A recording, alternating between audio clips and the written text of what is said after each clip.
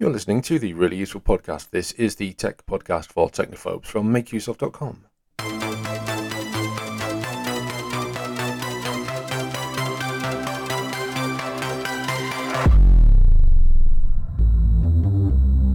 My name is Christian Cawley, and with me this week is James Frew. How are you doing, James?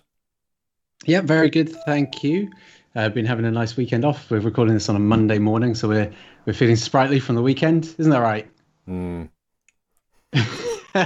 Yeah, I've had a reasonably good weekend. So, I hope you're feeling all of the get up and go and joys of spring wherever you are listening to this. We've taken this. This is a slightly unusual topic for me. It's one that I don't know an awful lot about. So, hopefully, James is going to guide me through this. I'm not really sure what we're calling this podcast at the moment, but we're kind of talking about vegan electronics, aren't we? Yeah. So this is a topic that I've been exploring over the past couple of months in bits and pieces on the site. So if I said to you vegan electronics, I guess what do you think of when you hear that? What I want to think of is hippies sitting on a campfire playing an acoustic guitar, refusing to go beyond any form of complaining that Dylan went electric, basically. And I know that's absolute nonsense, just the way my mind works. Yeah. No, and it's fair. I think that's what a lot of people, there's been a movement towards veganism over the past few years. You've probably heard of the movements like Veganuary, which is every January, a couple of organizations come together and they encourage people to switch to meat alternatives and that kind of stuff. Mm-hmm. And there's a couple of reasons why it is growing in interest. There's been a few Netflix documentaries that really harness people's interest, like Cowspiracy a few years ago. And these are things that look at the industrial practice of meat production and those kind of things. Mm. But then also there's the interest in climate change and the way that we treat the world. And generally speaking, people think that eating plant-based, so non-meat, is the less damaging version of agriculture. So people have become more interested in it in the past few years, but there is still this perception of veganism as being the sort of 60s and 70s hippie movement. So then it leads you to think, well, veganism is a movement about food predominantly, but it's also a lifestyle. So as I said, it's based around a load of different feelings about climate change, about sustainability, kindness. There's a lot of different things that actually go into the movement aside from just food. And so a lot of people find themselves, if they are moving towards a vegan or plant-based lifestyle or trying to remove animal products from their life, they tend to look at their clothes. Clothes is a good example of vegan lifestyle, where people have stopped wearing coats with duck feathers in them, for example. Yeah. And there's protests about a company called Canada Goose, which has questionable standards about how they get the feathers for their jackets and things.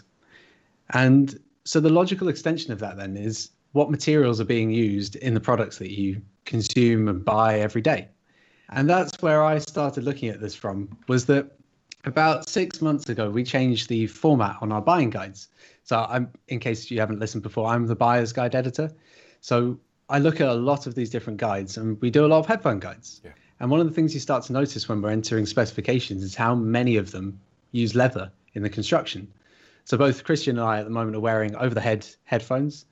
So there's a little bar that goes over the top of your head. And to make that feel comfortable, so it's not just plastic, there's usually a bit of material on there. And it could be felt, it could be synthetics, but quite often, particularly in premium sets, it's leather. And this isn't something that the manufacturers make a big deal of. So it can be quite hard to find. We've spent quite a long time looking at forums, reading things. They don't, I think probably because of the perception, they don't like to tell you that it's got leather in it. And it was that line of thinking that led to me to create the vegan-friendly headphones list that we've got on the site now. So some of them are actually big brands. You don't actually have to look very far to find vegan-friendly headphones. So these are ones without leather. That's predominantly what we're talking about in this specific instance. So the 7 that I chose for this was the Apple AirPods Max, the House of Marley Positive Vibration XL, the House of Marley Rebel BT, the Jabra Elite 85H, which is my headset of choice, the Bose Quiet Comfort 35.2, Anker Soundcore Life Q20, and the Sony WH-1000 XM3. which is a very catchy name. But those brands, some of them don't use leather at all. Some of them do. Some of them will use it in a whole range of products. Some of them will use it in ones that sound very similar but aren't that particular model number. And that's the case for Sony. So Sony have terrible names for their products. So if you search for something like the WH-2000, I mean, this is just me making it up, but if it was the WH-2000 XM3, it could well have leather in it. So you've got to be quite picky when it comes to looking at these details, because brands like Bose have actually committed to not using leather in any of their products. But as I said, Sony don't do that. So you do have to pay close attention. So do you know what your ones are, Christian? Well, I'm using Sennheiser. I'm one of those people who can't tell the difference between leather and faux leather. Sorry, leather and faux leather. So I have no idea, and I don't have the packaging for these anymore. So I would need to, and I can't find a model number on them. So yeah, I'm reasonably confident they're not knockoffs. But I don't know. But I mean, the strap across the top doesn't feel like leather. It feels a bit synthetic. But around the ears, I would not like to make a decision either way. Yeah. Oh, that's something that I should have pointed out as well, is that sometimes the ear pads will be leather. Now, that's rarer than the strap across the top. And that's because leather can interfere with the noise cancelling in some of them. Right. So sometimes it feels a bit funny, or it can get a bit sweaty on your ears. So they don't typically use leather in the construction of the ear pads, but it can happen. Some of them do use it. I think these have noise cancellation. So based on that, I'm going to confidently, with absolutely very little ground, so maybe I could move into politics, declare that these are vegan headphones. Yeah, of course, that's where what I was going to mention, is that I should have been clearer about what is actually used instead of leather in the construction of these. So quite often you'll see things called PCU leather or leatherette. There's loads of different names for it, but essentially it's plastic that's meant to seem like leather. So it has a very similar feel, but it's designed specifically to replicate leather, but without, animal products. Okay. And the interesting thing is, although we associate leather with premium products, some of these actually feel more premium, even though they are cheaper to make, because obviously getting animal products is more expensive than being able to make a material in a factory and buy it en masse. So it can sometimes mean that you get a more premium feeling headphone, but for less money than if you were to buy the leather version. Yeah, like I say, I'm very poor at spotting the difference between real leather and fake leather. I wore a fake leather jacket for many years, a long time ago, thinking it was real leather. Yeah, it's very convincing, and especially because, like, in terms of leather jackets, a proper, nicely done up, well insulated one is really expensive. And so when you come across something like there's a famous market in London called Camden Market. I used to go there a lot as a teenager, and you could walk into a shop that had loads of leather jackets, and some of them would be hundreds of pounds, and some of them would be about 50. And you think, oh yeah, I've got a really good deal. But what you don't realize is that, of course, it's not actually leather, but it's a good enough replacement that you wouldn't know. So that sometimes makes people question, well, if there's no practical difference between the leather one and the fake leather or plastic leather, then why choose the leather one?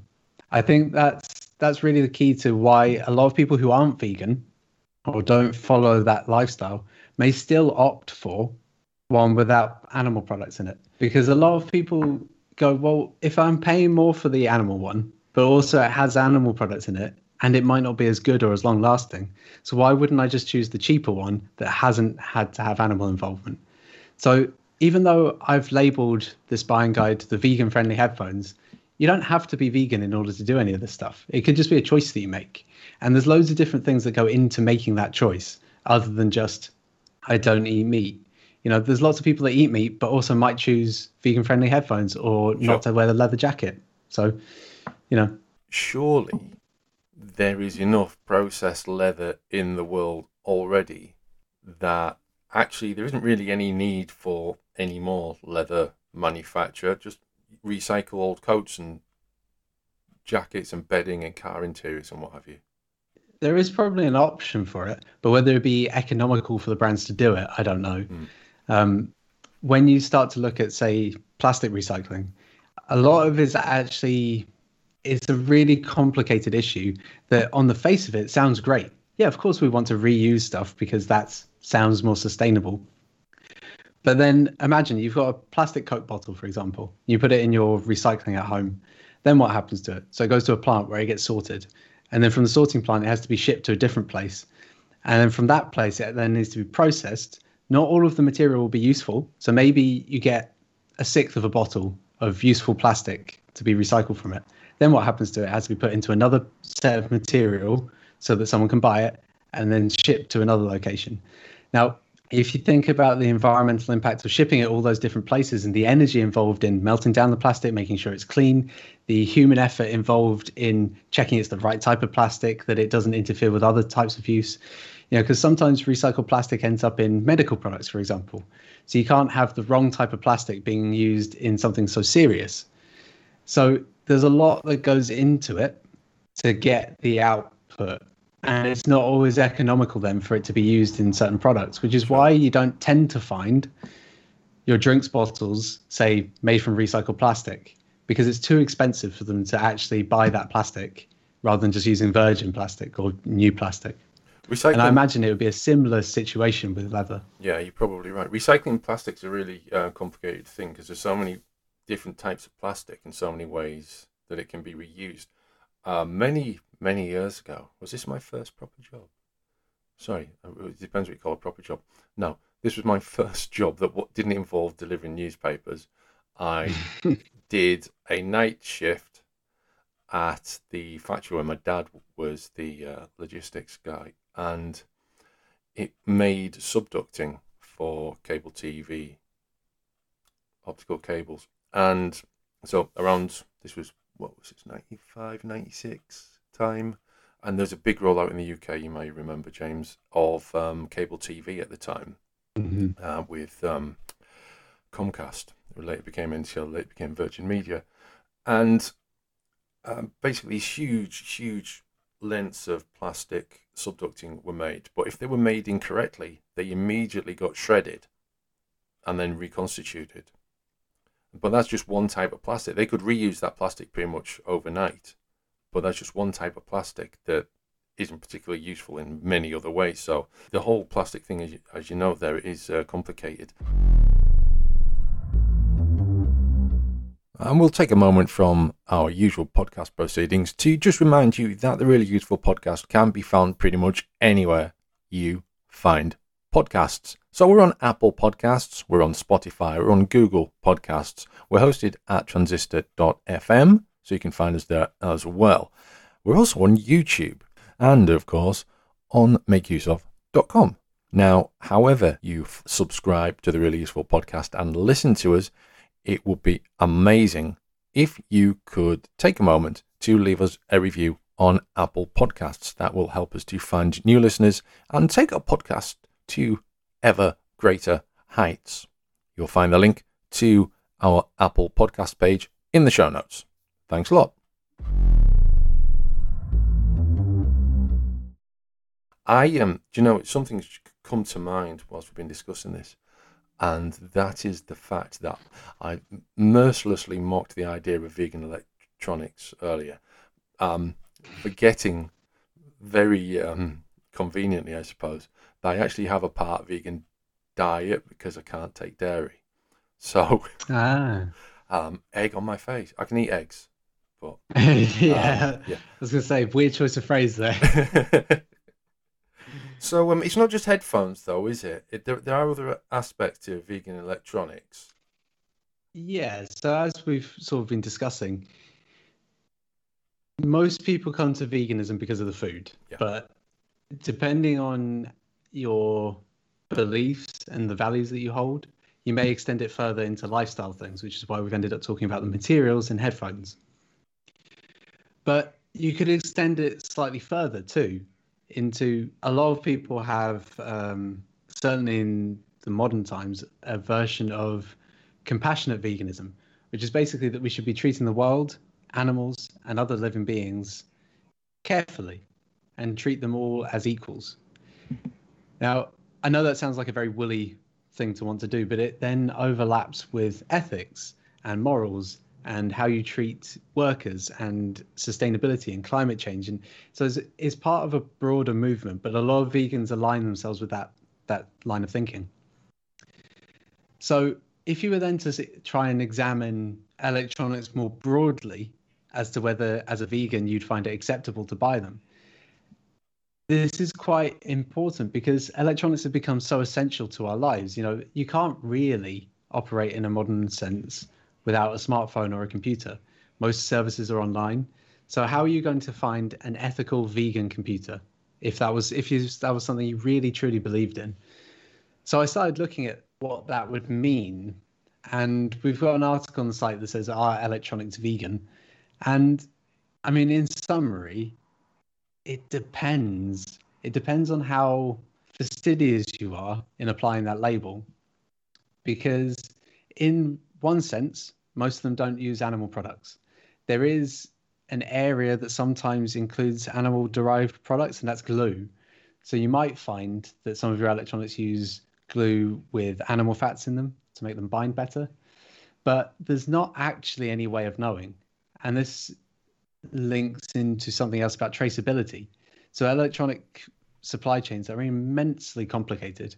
I mean, if you were to look at your phone, how many buttons are there on it? How many electronic components are inside? How many sensors? There's a microphone, there's a screen, there's a display. All of this stuff doesn't come from one manufacturer, and it doesn't start, you don't mine a display or a microphone or a camera. They all have to be made of other things. Yeah. But if you were to say to Apple, for example, who famously have a lot of control over their supply chains, where did the metal come from that was used in the construction of one component on the PCB? There's no way they could tell you. That's because it comes from so many different manufacturers, coming from so many different places, and each layer in the supply chain gets more and more complex, and the traceability is just lost. So it's entirely possible that some electronics do have animal products in them. Because if you asked Apple, is this vegan? They'd go, well, we can't guarantee it is because we don't know what glue was used in it, or we don't know the process that was used to make the material in the first place. Because there are some surprising things that you end up finding out when you look into some of this stuff. Like beer isn't necessarily vegan.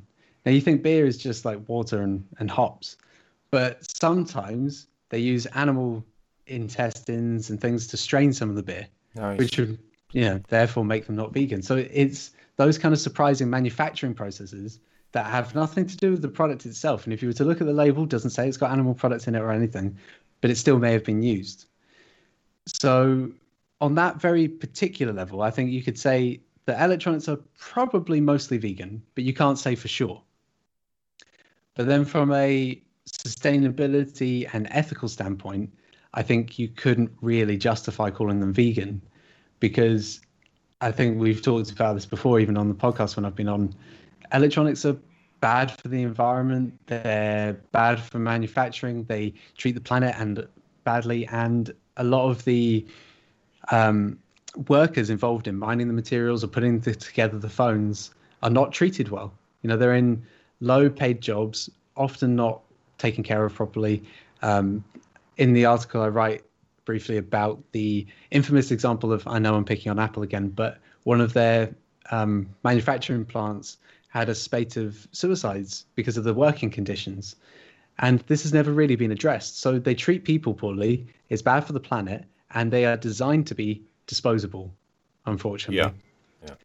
I've been working on something recently, an update to an old article, which kind of dovetails with this slightly. It's about having a portable copy of Windows in your pocket, and the various solutions, which might be a USB stick, it might be an HDMI stick from Intel, or one of the solutions, which I'm having to remove, is a Windows phone. Now, the Windows 10 mobile phones had a feature called Continuum, which basically mean that you didn't need a PC and a phone.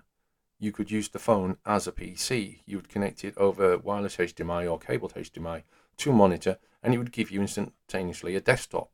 So there was no need to have a phone and a laptop and a PC, or a phone and a PC, or even a phone and a tablet. You could just use the phone for the Continuum feature, which is still part of Windows, and it determines how the desktop and the touch interface are displayed based on the hardware. It did everything, and it feels like, at the time, it felt like this was like the beginning of a brave new era of computing, whereby you carried your computer in your pocket, you plugged it into or connected it wirelessly to a device when you got home, did your work at home, picked up your phone with you, and just having one device to do like 2 or 3 other devices purposes, that seemed like a great thing, and it didn't take off. Mm. Yeah, and that would have eliminated the need for multiple bits of hardware going out of date or needing replacing, and it also would make it less energy intensive, because when you're at home, like looking at my setup right now, I'm using a desktop computer, I have a tablet next to me and my smartphone.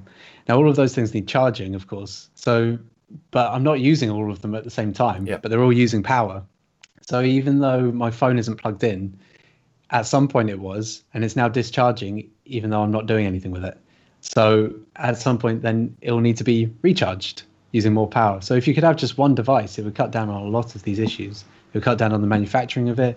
The repair wouldn't be as intensive if you have multiple devices. It sounds like a great idea. But I mean, the cynic in me says the reason it never went anywhere is because there's too many vested interests in making you buy multiple devices. I don't think you need to be cynical to feel that. I mean, Samsung still have theirs, but I know they are trying to push it a bit more. But I think it might be, maybe it's just there's a limited audience for it. I've just taken my Samsung tablet, which I mentioned earlier, has a feature called Samsung DeX, which also appears on the Galaxy phones. I'm just going to I'll put a link to the show notes in this, because there is an article on this on Make Use Of. There it is there, James. So I just basically swapped from Android to that, and it's sort of a, it's a bit like Chrome, and it works absolutely fine. It's very nice, sort of Android / Chrome / Linux desktop interface, and again, this connects. I can use it like this with a keyboard, or I can connect it to a TV or a monitor with a keyboard, etc. And again, it's one device that fulfills 2 or 3 other requirements, and it baffles me. Continuum came along, I was checking the notes, because basically this article I'm working on, I've had to cut out the Windows Mobile bit, because we don't tend to include things about unsupported operating systems. Windows Mobile 10, Windows 10 Mobile, end of life was January, I think, 2020, certainly 2020, now 2021, so I'm not going to include it. That article that it was based on was from 2016. So, this technology has been in our hands for at least 5 years, and yet, hasn't been embraced widely, hasn't been promoted, presumably. But then again, I wonder, and I do agree with you, James, but then at the same time, I wonder why introduce a technology and a feature and then not make the most of it. It would seem to me to be a massive selling point, and yet the PR people, at least, don't see it that way. The problem is there's so many different competing interests, isn't there? So you'll have had a team probably in Microsoft that went, this is an amazing feature, let's put it in. But then another team that went, yeah, but we're the hardware division. We're not going to say, please just buy one device. We manufacture tablets, and we've got our Surface line and all of those kind of things. They go, yeah, but it's an amazing technology. But the business interests tend to not align. And that's often the case with pretty much everything we've spoken about today, is that making a more sustainable phone is not impossible. There's a company called Fairphone, which I think I've spoken about before, that are doing exactly that. They're trying to make the phone more ethical, longer lasting, easy to repair, all of these good things. Now, it's not perfect, but that's because supply chains are immensely complicated, and they're doing their best, and they've been working at it for, I think it's about 6 years now, and they've got something like 40% traceability on all of their stuff, which is pretty good, considering the level of detail, and they're a small company. So it's a choice. And that's the same with sustainability, with changing the climate impact, with repairing stuff. All of these things are things that businesses could just choose to change, but they don't. So, for example, it always sounds like I'm bashing Apple, but it's because they protect their entire end-to-end experience. So it's very easy to explain, and I think a lot of people would relate to it. But Apple are very good in many ways, but their devices are almost impossible to repair. And that's because they intentionally keep you out of them, because they want you to buy a new one when it breaks, or buy the Apple Care service plan, or take it to their Genius Bar at the Apple Store and spend $200 getting a new screen or something. And that is a choice that they've made about the business model that they have. It doesn't have to be that way. They could put screws in the back of it. They could make it so that you can switch out the batteries like the Fairphone does. Yeah. But and so that's why I think the idea of vegan electronics and vegan headphones is, even if you're not vegan, just the idea of exploring some of these things and thinking about it exposes the inconsistency with which some of this stuff is applied. So like you said, Microsoft developed Continuum, a great feature that, regardless of its technical merits, just on the face of it would save people a lot of money and prevent a lot of unnecessary waste, was essentially abandoned because it didn't align with their other stuff. Yeah. And I think that's the way with a lot of things. And I'm not some utopian idealist that thinks that just suddenly overnight everyone's going to wake up and go, oh, I'd love to make less money. But I think that alternative business models do exist. And I think Fairphone proves that, because they've had to invest a lot of money in doing what they do to verify places. It's not, I agree, it's not cheap, but they're still a viable business that have been able to keep going, and they've got a loyal fan base now. So a company as big as Apple or Microsoft or Amazon, with the most valuable companies in the entire world, they have the resource to be able to do these things. Mm-hmm. So if it feels important to you, then align your purchases with those ideals. You can choose not to have animal products in your headphones, or you can choose the more sustainable phone, or you can choose a phone or a laptop that's easy to repair. Those kind of things. We're getting towards the end of this week's Really Useful podcast, and I think now, after we've learned so much more about vegan electronics, is a good time to just wind back to what I said initially about hippies and acoustic guitars, and just I own 3 acoustic guitars. I've got nothing against acoustic guitars, but what I'm wondering is quote unquote vegan electronics, is that the best?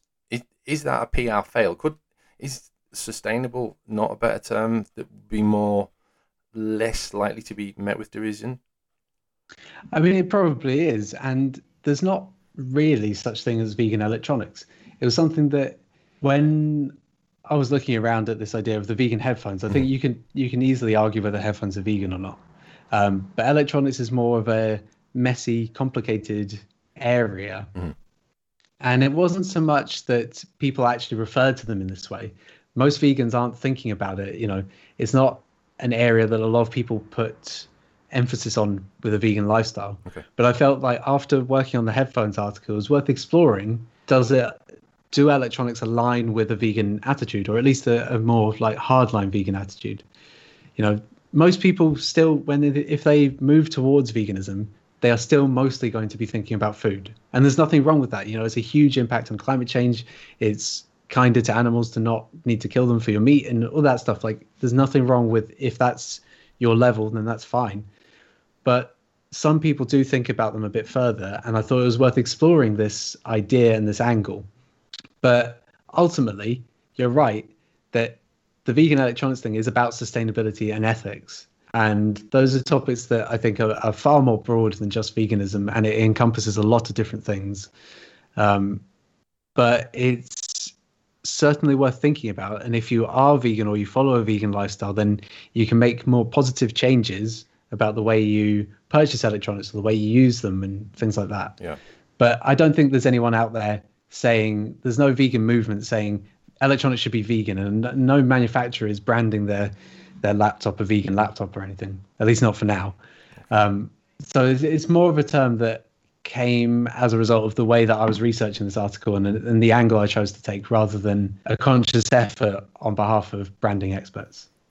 I do wonder if a laptop termed vegan might be mistaken for an item of food anyway. Yeah, like a vegan chocolate laptop or something. Yeah. Right, okay. Do you have anything to add? Or anything we've missed? No, but coincidentally, last week, just after we talked about what the topic for this week's podcast would be. Another journalist in the UK called Becca Caddy published an article on Tech Radar called Sustainable Sound, How Headphone Speakers and Turntables Are Going Green, which I think is an excellent sort of addition to what we've been talking about. And in it, she interviews some of the brands. Like I mentioned that in my vegan headphones article, I included House of Marley, and they are an excellent eco-friendly brand that's sort of loosely associated with, as you would guess, the estate of Bob Marley, the reggae legend. And it's really worth a read about how some of these smaller brands are starting to push towards more sustainable manufacturing and products and making it easy to repair. And yeah, it's really interesting. Okay, so we'll provide a link to that in this week's show notes, along with everything else we've discussed in this week's really useful podcast. Well, that concludes the discussion for this week. As ever, get in touch with us. Big thanks to James Frew for joining me this week. I've been Christian Corley, and hopefully we'll be next time as well. Until then, it's goodbye.